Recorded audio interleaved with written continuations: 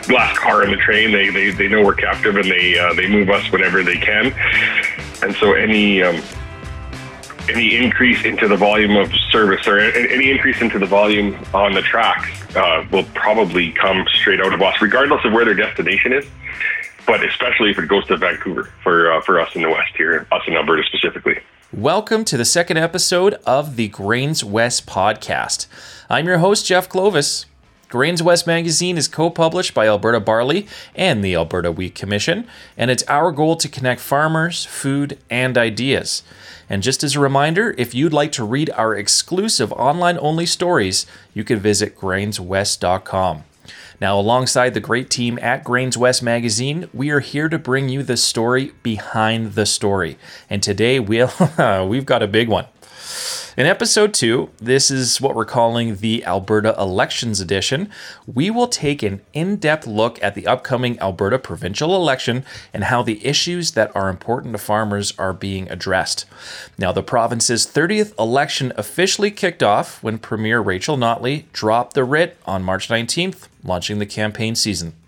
Notley's governing New Democratic Party, the NDP, is seeking to maintain its majority government status, and the United Conservative Party, under the leadership of Jason Kenney, also aims to form the next government, following its creation from the merger of the Progressive Conservative Party and, of course, the Wild Rose Party. Now, the Alberta Party, the Freedom Conservative Party, and the Liberal Party will also seek to expand their respective footholds on Alberta's political landscape. So today on this episode, we're going to talk to 3 farmer representatives from the province's crop commissions about what they see as key issues ahead of the April 16th election. And we'll hear from Grains West Associate Editor Ian Doig's interview with Duane Bratt. He is the political commentator and chair of the Mount Royal University's Department of Economics, Justice, and Policy Studies. But first, we're going to chat with Shannon Sereda, Government Relations and Policy Manager for Alberta Wheat and Barley Commissions, about the Team Alberta advocacy group and how it's representing Alberta's farmers on the political and national levels. Now, as you can probably tell, this is going to be a full episode, so let's get right started with the interview. And to set the table for today's discussion, I am pleased to welcome Shannon Sereda to the show. Shannon joined the Alberta Barley Commission in 2016 and has since expanded her portfolio to include the Alberta Wheat Commission's policy and government relations files.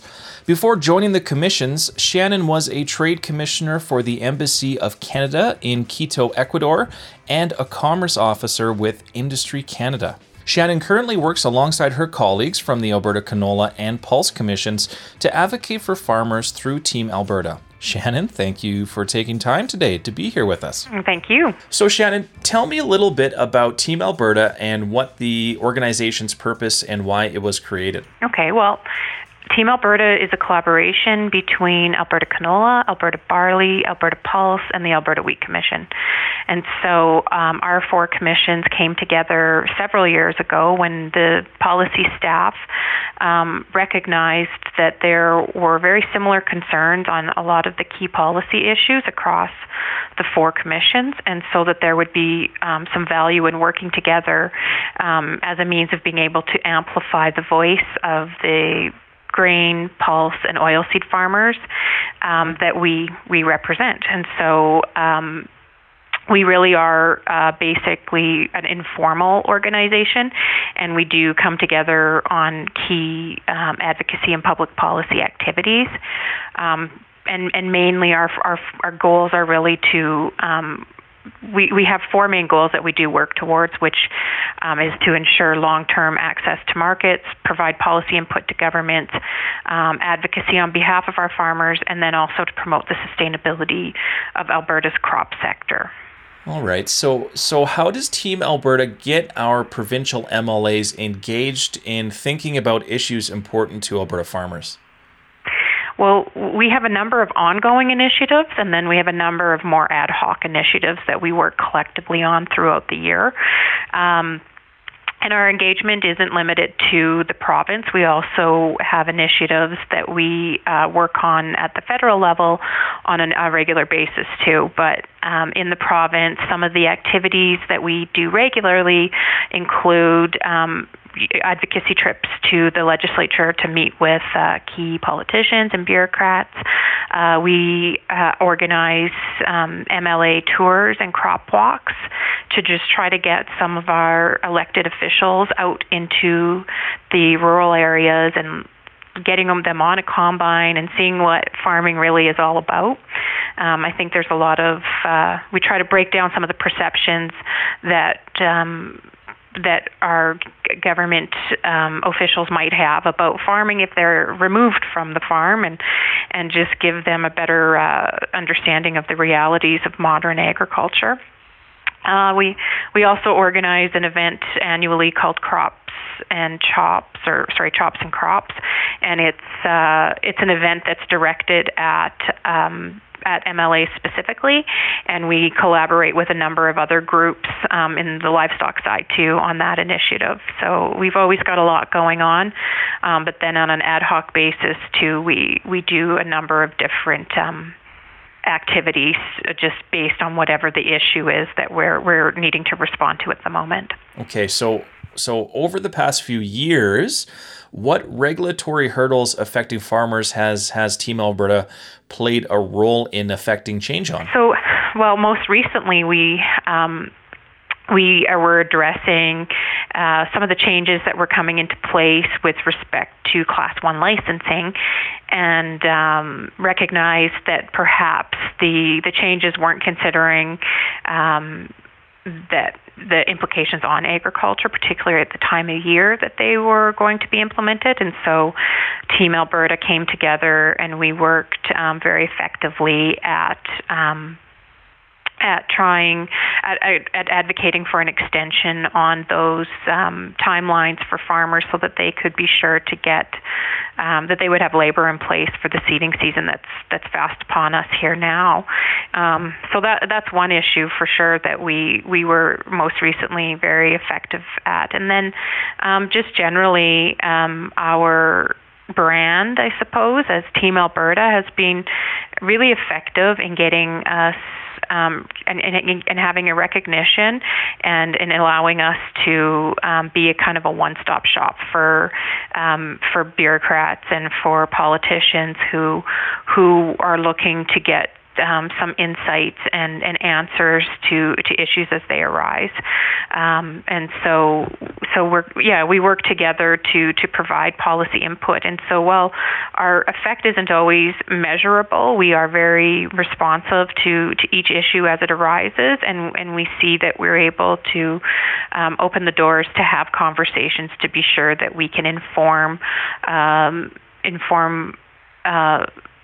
government officials on what the implication is, and then try to persuade them on how we could improve a legislation or make changes so that we are limiting the impacts on farmers that are often very unintended. While Team Alberta works to advocate for farmers in government policy areas that affect their livelihoods, Duane Bratt has been keeping close tabs on the issues, both urban and rural, that defined the 2019 Alberta provincial election. Bratt is a political commentator and chair of the Mount Royal University Department of Economics, Justice and Policy Studies. He is also the co-author of Orange Wave. Now widely available in Alberta bookstores, it examines the context of the NDP's sweep to power in the 2015 Alberta election. Grains West editor Ian Doig recently spoke with Bratt for his take on how the election issues that affect farmers in rural communities have taken shape in the run-up to the April 16th vote. Bear with me, this is kind of a long question, this next one, but proposed changes to farm safety legislation that were introduced with Bill 6 early in the NDP term were famously unpopular. Farm groups pressured the government to consult with the industry on these changes. The Ag Coalition was formed by the province's crop groups to voice the farm sector's concerns, which led to the formation of Ag Safe Alberta, which has become the province's central farm safety voice. And the changes introduced with Bill 6 have since become the status quo. So to what degree can the opposition parties capitalize on the initial controversy of that bill's history? Well, and that's exactly what they're doing. So if you look at the history of Bill 6, when it was initially rolled out, there were huge errors in the legislation dealing with family members, dealing with volunteers, the oversized role of workman's comp, and this led to some massive demonstrations and clashes with the government. But over time, as you mentioned, there were some significant amendments. I think the NDP has cleaned up a lot of that. But if you look at what the UCP is campaigning on, you would think that they're campaigning back in 2016 of the initial crisis, because they have talked about repealing much of Bill 6 and starting from scratch with additional consultation. Now, we need to bear campaign promises with a grain of salt. They might come into government and go, actually, a lot of this has already been done, but they're using that as a sticking point. And I mean, Bill 6 really demonstrated a tone deafness of the NDP initially, because it lacked rural representation in caucus and cabinet. Is there any indication that there's any real appetite among rural Albertans to revisit that legislation? There was at the policy convention. So the rural representatives of the UCP, the rural members, did at the policy convention in Red Deer pass that motion, and it was laid out again during the election campaign by Jason Kenney. So there is whether they speak for all rural Alberta or just the most activist members who remember the debates of 2016 and 2017, we'll have to see. But it is a current campaign promise to completely repeal Bill 6 and start from scratch. To what degree has the provincial carbon tax defined the political battle for rural votes? Okay, so I mean, the carbon tax is a specific, is a policy that affects all of Alberta, but I think it's had a disproportionate effect, a negative effect on rural Alberta, and it also reflected some of the tone deafness, I think, from the NDP when they talked about, well, if you want to reduce emissions, take public transit. Well, there is a lot of public transit in Calgary and Edmonton, but I don't think there's much public transit in Three Hills or Sundre or High Level, and that just seemed to reflect an urban party, a party of the cities that didn't quite understand the very different needs. And then, as part of the climate change strategy, not just the carbon tax, was the coal phase out, and this has become a very important issue in places like Hanna, Alberta, where it is the coal plant was the major employer in town. Now, while the UCP has capitalized on the unpopularity of that carbon tax, as you say, has the NDP been able to counteract that in any other policy areas? For example, if re-elected, the parties promised to build an alternative to Highway 63, a second Fort McMurray route, as well as expanding the province's high-load corridor system. Well, and there was a great series in the Edmonton Journal before the writ was dropped, which showed where the carbon tax money went, and it has been deployed right across the province. The big ticket items are in Calgary and Edmonton related to the LRTs, but if you add up all of the different projects that occur outside the cities, is actually larger than what occurs in Calgary and Edmonton, but it's not really been seen, whether those are energy efficiencies for municipal buildings or hockey rinks or solar panels. That has been forgotten because each project is so small, but if you added up each of those projects, it would be that much bigger. So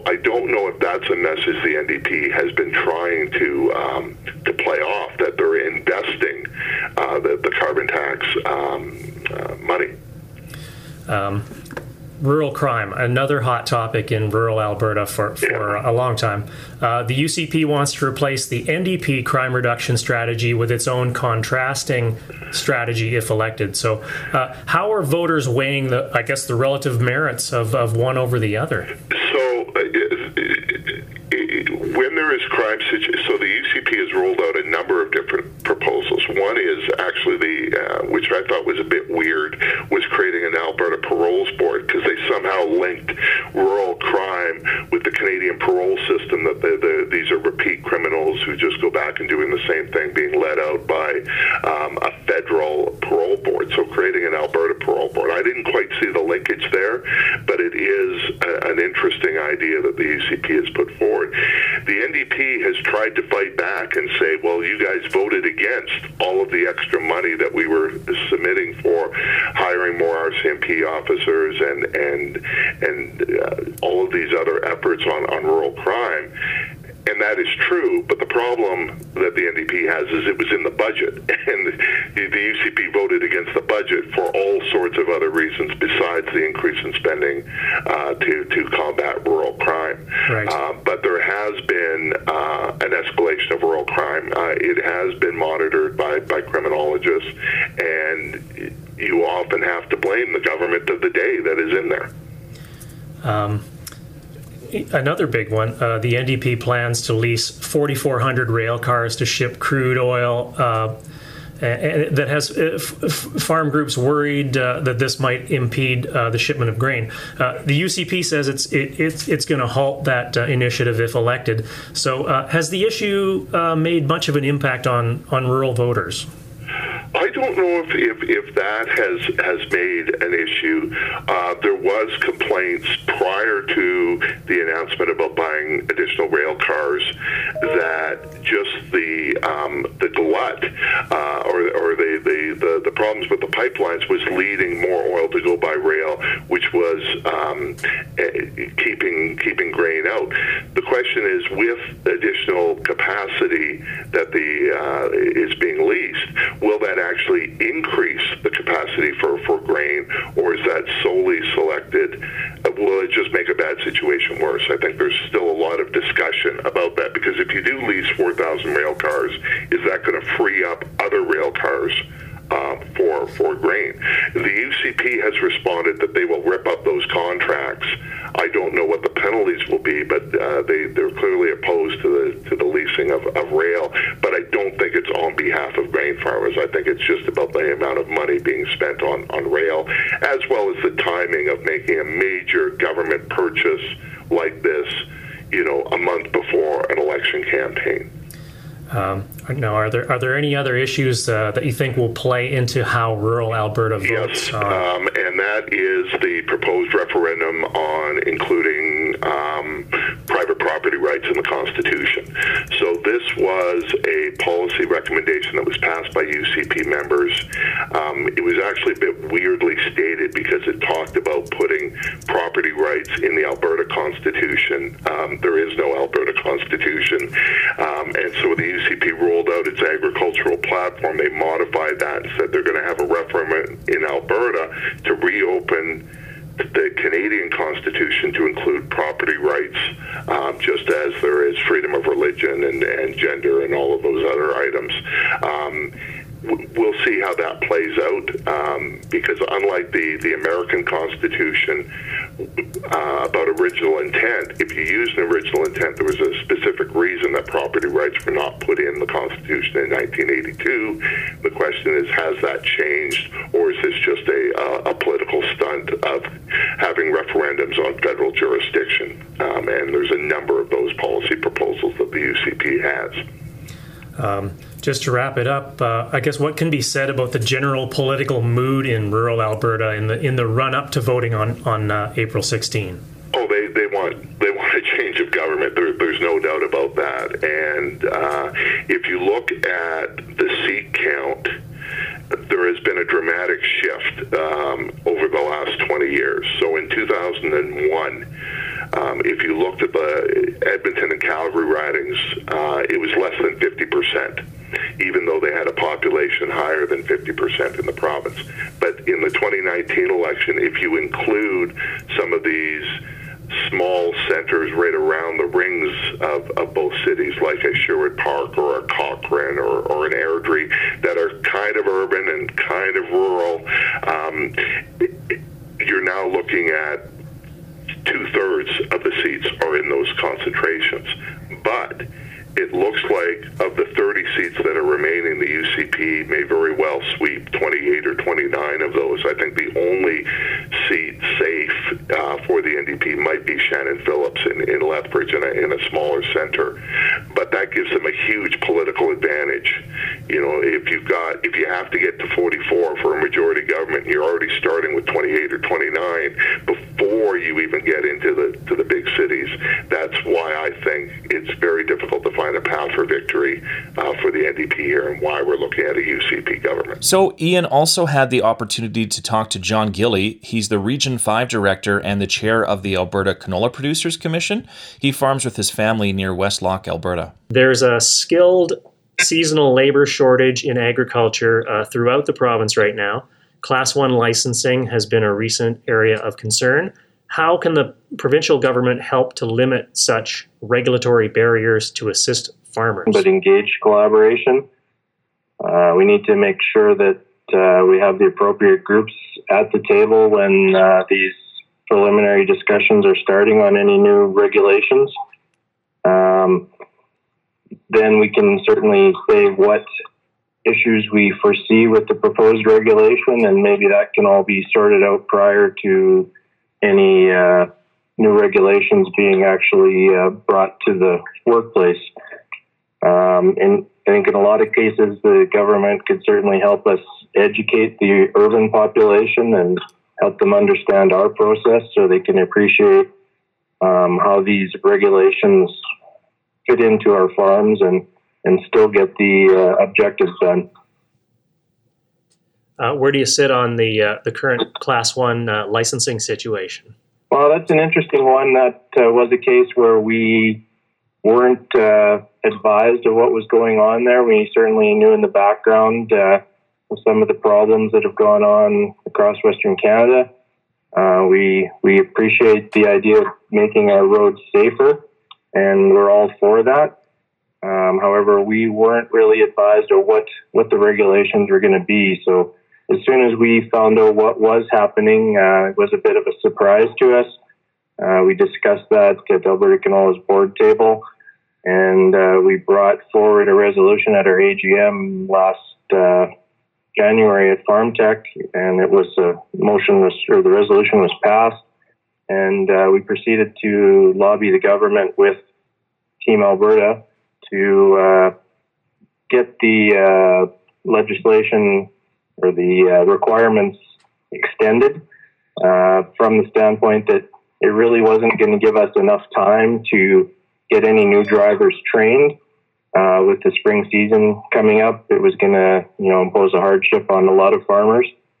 So, fortunately, the government worked with us on that and gave us the 1-year extension. So, we're still going to have to figure out how we can get all this done. And I know there's still some issues with getting new drivers trained, with the deprivatization of the licensing group. There's some issues there and difficulty with farmers getting training booked.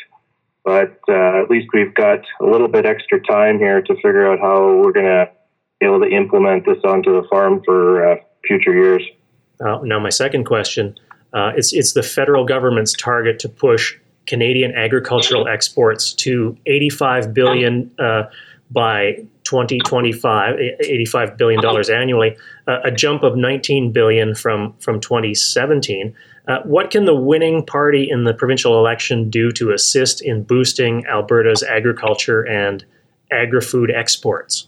Well, there's definitely a lot of things the new government could help us with. And of course, the big issue right now is canola going into China. So improved market access would be a huge benefit to us. Hopefully we can get this problem resolved sooner than later.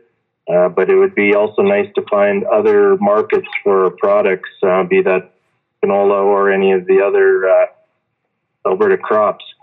We hate to always depend on one country to take the majority of the product we produce. So it's nice to have that spread out. So if they could, help us try and find new markets and preserve the ones that we have. Along with that market access, it's no good to set up market access to different countries if we can't get that product to them. So we definitely would like to have a little bit more help with a predictable and efficient rail service. There are some improvements coming in that matter, and we're looking forward to seeing those. On the other hand, not getting a pipeline for oil means that there's going to be more oil hitting the rail, and I have to think that the rail service will take a hit on that. So hopefully we can get that resolved and keep our grain and oilseeds moving to the coast to head to other markets. We also always looking forward to more plant innovation so that we can grow crops more efficiently and produce more. And things like gene editing and neonics are important tools for Alberta and Western Canadian farmers. So we're hoping that we can get a science-based solution on that. Try to keep the urban population more up to date with where that stands and reassure them that we're producing a safe and healthy product, and that we wouldn't be doing anything on our farms that would affect the future of our farms or the health or safety of any of our farm families or workers. And next, I was able to talk to Warren Sekulik, Region 5 Director of the Alberta Wheat Commission. He farms with his family near Rycroft, Alberta. Now, Warren, the crop groups are concerned about the plan to lease rail cars to move additional crude oil exports, worrying that this may hinder rail transports of grain. How might this plan impact the grain industry, and how might canceling it affect grain shipment by rail? Well, we're definitely worried about the plan to lease rail cars. From everything we're being told by the railways, they're running at pretty just about at capacity. So any extra utilization or any extra cars or motors pulled off of grain or crews will affect grain. We've kind of always been seem to be the last car in the train. They know we're captive, and they move us whenever they can. And so any increase into the volume of service or any increase into the volume on the tracks will probably come straight out of us, regardless of where their destination is. But especially if it goes to Vancouver for us in the West here, us in Alberta specifically. Okay, so it's estimated Alberta's farmers spent between $35 million and $45 million on fuel for grain conditioning this past harvest. Whichever party forms the next Alberta government, what can the province do to ease the burden of farm fuel and energy costs on farmers? Well, I think the easiest and quickest thing they can do is to exempt all of the farm fuels from the carbon tax. So, propane, natural gas, anything that we're using in the process that is carbon taxed right now, they can exempt that, because that's a significant extra cost. Like you said, we spent upwards of $45 million, and a big chunk of that in the last couple of years has been carbon tax. So it's an extra cost that we can't pass on. In years when it's challenging, everything is challenging. So it would be nice not to have that cost. And that's the simplest way, I think, for them to do it. So lastly, you'll hear from Don Shepard. He's the Zone 5 Director and the Chair of the Alberta Pulse Growers. He farms with his family near St. Bride's, Alberta. Which regulations and regulatory areas would you like to see the provincial government make changes to in the future? We've looked at this, and we see that there's 4 areas in the regulatory areas that we would like to see that a new government or the next government look at and reevaluate. The first item is the mandatory entry-level training for Class 1 drivers. We agree, and with all the other crop commissions, that safety is a huge issue and should be always put first. But we can also see that the new milk program looks to be burdensome on agriculture producers. So I think farmers will have a harder time getting people through to get their Class 1s. And this is one area that I think we'd really like to see them look at and reevaluate again. The second area I'd like to talk about a bit is value-added processing. There seems to be a gap here in Alberta when it comes to adding to the value-added area when it comes to doing our agriculture products. I know canola has done a great job in producing oil and meal, but when it comes to pulses, there's very little done in the province. And fractionation right now is a huge bonus to the industry. It's a process that's moving forward and is not just going to be something that's temporary. It looks like it's going to be a very long-term program, and we are missing it so far. And it just seems like it would be one of those areas that a new government, the next government would benefit greatly by looking into this and seeing if there's anything they can do to encourage this sort of thing happening in the province. The other issue is sustainability. We just like to see farmers recognized for the work they're doing in maintaining and contributing to the sustainability of their farms. That was one of the things that we talked about a bit, is that, for myself, I farm with my wife. We have a mixed operation, and we farm and do the things that we do here because of the future. And, we want to produce products that are safe for our kids and our grandkids. We like to do that on a farm that's safe and using programs, using tools that will help us develop better soil, be more responsible for our water, to be more responsible for all those things that sustainability has pushed ahead. And I think we would like to see a revisiting of carbon credits and a recognition that what we're doing is something that's very valuable to the future of farming. And the fourth issue in regulatory would be the carbon tax. And we'd like to see the next government recognize that all forms of fuel on the farm, especially those used in irrigation and drying of grain, are important to farmers and yet have added a burden in expenses. And we'd like to see that revisited and see that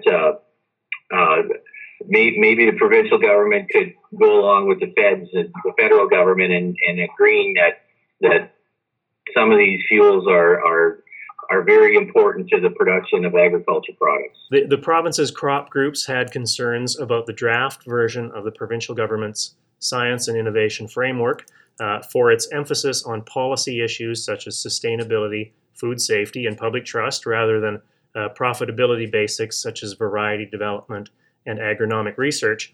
What do the crop groups want to see in terms of strategic investment in ag research from whichever party forms government?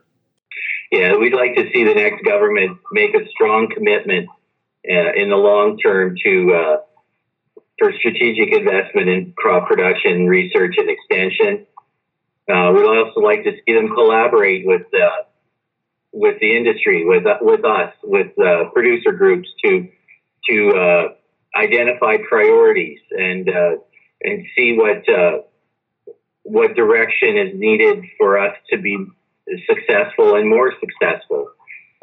Agriculture has done a lot of great things in the past and still is, but we'd like to have our next government as a partner moving ahead. We'd like to see a transparent process that will clearly show that the allocation of research funding is being done in a clear and open way. And research in agriculture is such an important cornerstone to the future of farming. It has been over the years. We've done many things to generate a better living, a better lifestyle, more sustainable and more sustainable practices.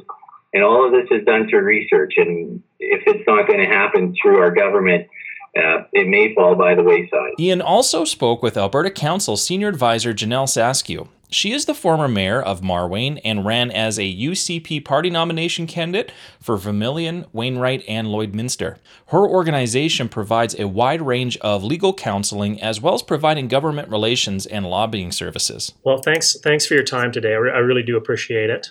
My pleasure. I'll start off with this. Can you just tell me a bit about what kind of an organization Alberta Council is and what it does?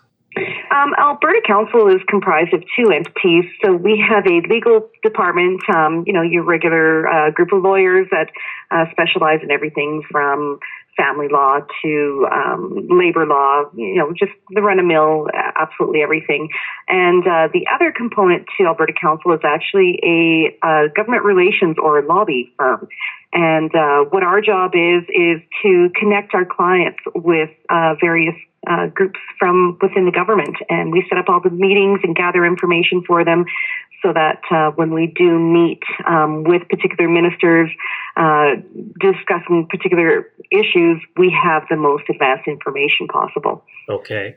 And with that, we're going to talk some election talk here, specifically how has the voter preference picture in Alberta evolved since the last Alberta provincial election? Well, I think what we're seeing right now is a real divide between urban and rural. It's been quite interesting traveling across the province and working with many different groups and organizations allows us to see the entire picture.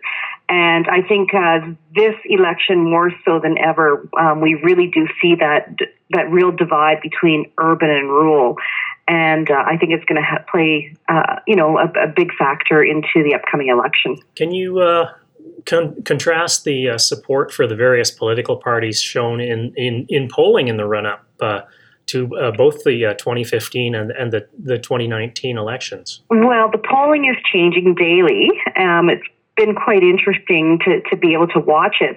And of course, we know that polling sometimes isn't as credible or reliable as we once thought it was. But what we're seeing right now is, of course, a real strong hold by the UCP within rural Alberta. And we're seeing a more balanced support, I would call it, within Edmonton and Calgary. We are seeing Edmonton having that slight NDP advantage, polling about 10% higher than the UCP at this point. And Calgary, surprisingly, numbers have changed within the last couple of weeks, but we're seeing that gap close. And we're seeing it within about 8% of each other. So it's going to be a really interesting race, especially with the redrawing of the boundaries that took away some rural seats and added more seats into the urban areas. But this is going to be a really close election, I think. Speaking of close, what are some of the major issues or policies being contested in this election, and how will the potential outcomes impact farmers specifically? Well, of course, the number one policy platform that the UCP have come out with is the appealing of the carbon tax. So, I mean, we've had a lot of outpour from our agriculture producers and noting the impact that the carbon tax has had on their overall operations, as well as, a lot of the subsidiary industries, that are related to agriculture industries having a big impact, fuel consumption, things like that we really saw a big impact that the carbon levy had on our producers. The other issue, and I'm going to be highlighting mainly the UCP and the NDP because I think that those are the two main contenders within the election. Of course, the UCP released their platform a couple of weeks ago stating that they also will be repealing Bill 6. So that is going to be quite interesting because you did have a variety of producers, some that are saying, yes, absolutely, don't tell us what to do on our farms. And you have some other producers who are saying, wait, there were components of that were okay. So I think it's going to be really interesting, should the UCP be successful, which I do predict that they will be within this election, to see how they consult and how they change Bill 6 particularly. What issues would the agriculture industry want to prioritize after an NDP win versus a UCP win? Well, I think an NDP win, there would be a lot of emphasis on just raising that rural profile. Right now, as we know, our agriculture industry is really hurting, especially with the ban of canola in China having a major impact on our agriculture industry. And, just looking at right now, the inconsistency with our oil and gas sector really means that agriculture is our most secure industry that we currently have in the province. So I think that there has to be a bigger emphasis, from our producers to the NDP saying, hey, we are the most important commodity that we have right now in the province. You need to start working with us a little closer. Now, can you tell us a little bit about the Farm Voice 2019 program and what you hope to achieve through the engagement with farmers on that? Well, I think that the most important thing, like I said, is just really raising that profile. Right now, agriculture's kind of been held off in the limelight, if you will. And like I said, it's just an opportunity for us to really raise that profile, bring some of our industry's needs to the forefront, and ensure that we are getting the proper attention and the proper relationship building that we need to have going forth. Well, thanks a lot for your time today. I really do appreciate that. Any final comments before I let you go? I just want to encourage absolutely everybody to vote. One thing that is troubling me a little bit as I'm traveling across the province is there are some people that are saying, you know what, we don't like the NDP, but we like Rachel Notley. We don't like Jason Kenney, but we really like the UCP. We're undecided. We're going to lay our vote. So we're actually choosing not to vote this election. And an apathetic election is one of the worst things that could ever happen in our province. I mean, history has proven that people are willing to sacrifice their life in order to be able to vote. And I just think that it's something that we have taken for granted in this province particularly. So every vote counts. Please come out and vote. All right, so we're less than a week away now from Election Day on April 16th. I'm joined by Associate Editor at Grains West, Ian Doig. As voters across the province continue to weigh in on the issues, can you kind of share with me, Ian, what you think of everything so far and just kind of your thoughts? Well, no one may be particularly surprised that the UCP is leading in pre-election polling in rural Alberta. It's definitely a two-way race in Edmonton and Calgary between that party and the NDP. With the outcome of the election yet to be decided, some major farm-focused issues will be impacted very differently, depending on which party forms the next government. For instance, farm safety legislation changes put in place with Bill 6 may remain in place with the NDP or be scrapped and replaced under the UCP. Likewise, the province's plans to ship oil by rail will either proceed with the NDP or be cancelled by the UCP. Regardless of which party is elected, farm groups say they will push for the elimination of regulatory barriers, for the easing of the burden of on-farm energy and farm fuel costs, and for provincial agronomic research policy that makes sense for farmers. Great. Thank you very much, Ian. Great points. Now, for people who want more information on electoral boundaries, where to vote in your area, how to access advanced polling, or to register to vote, you can visit Elections Alberta online at elections.ab.ca. You can also contact the Elections Alberta Voter Information Center, and that's at 1-877-422-8683.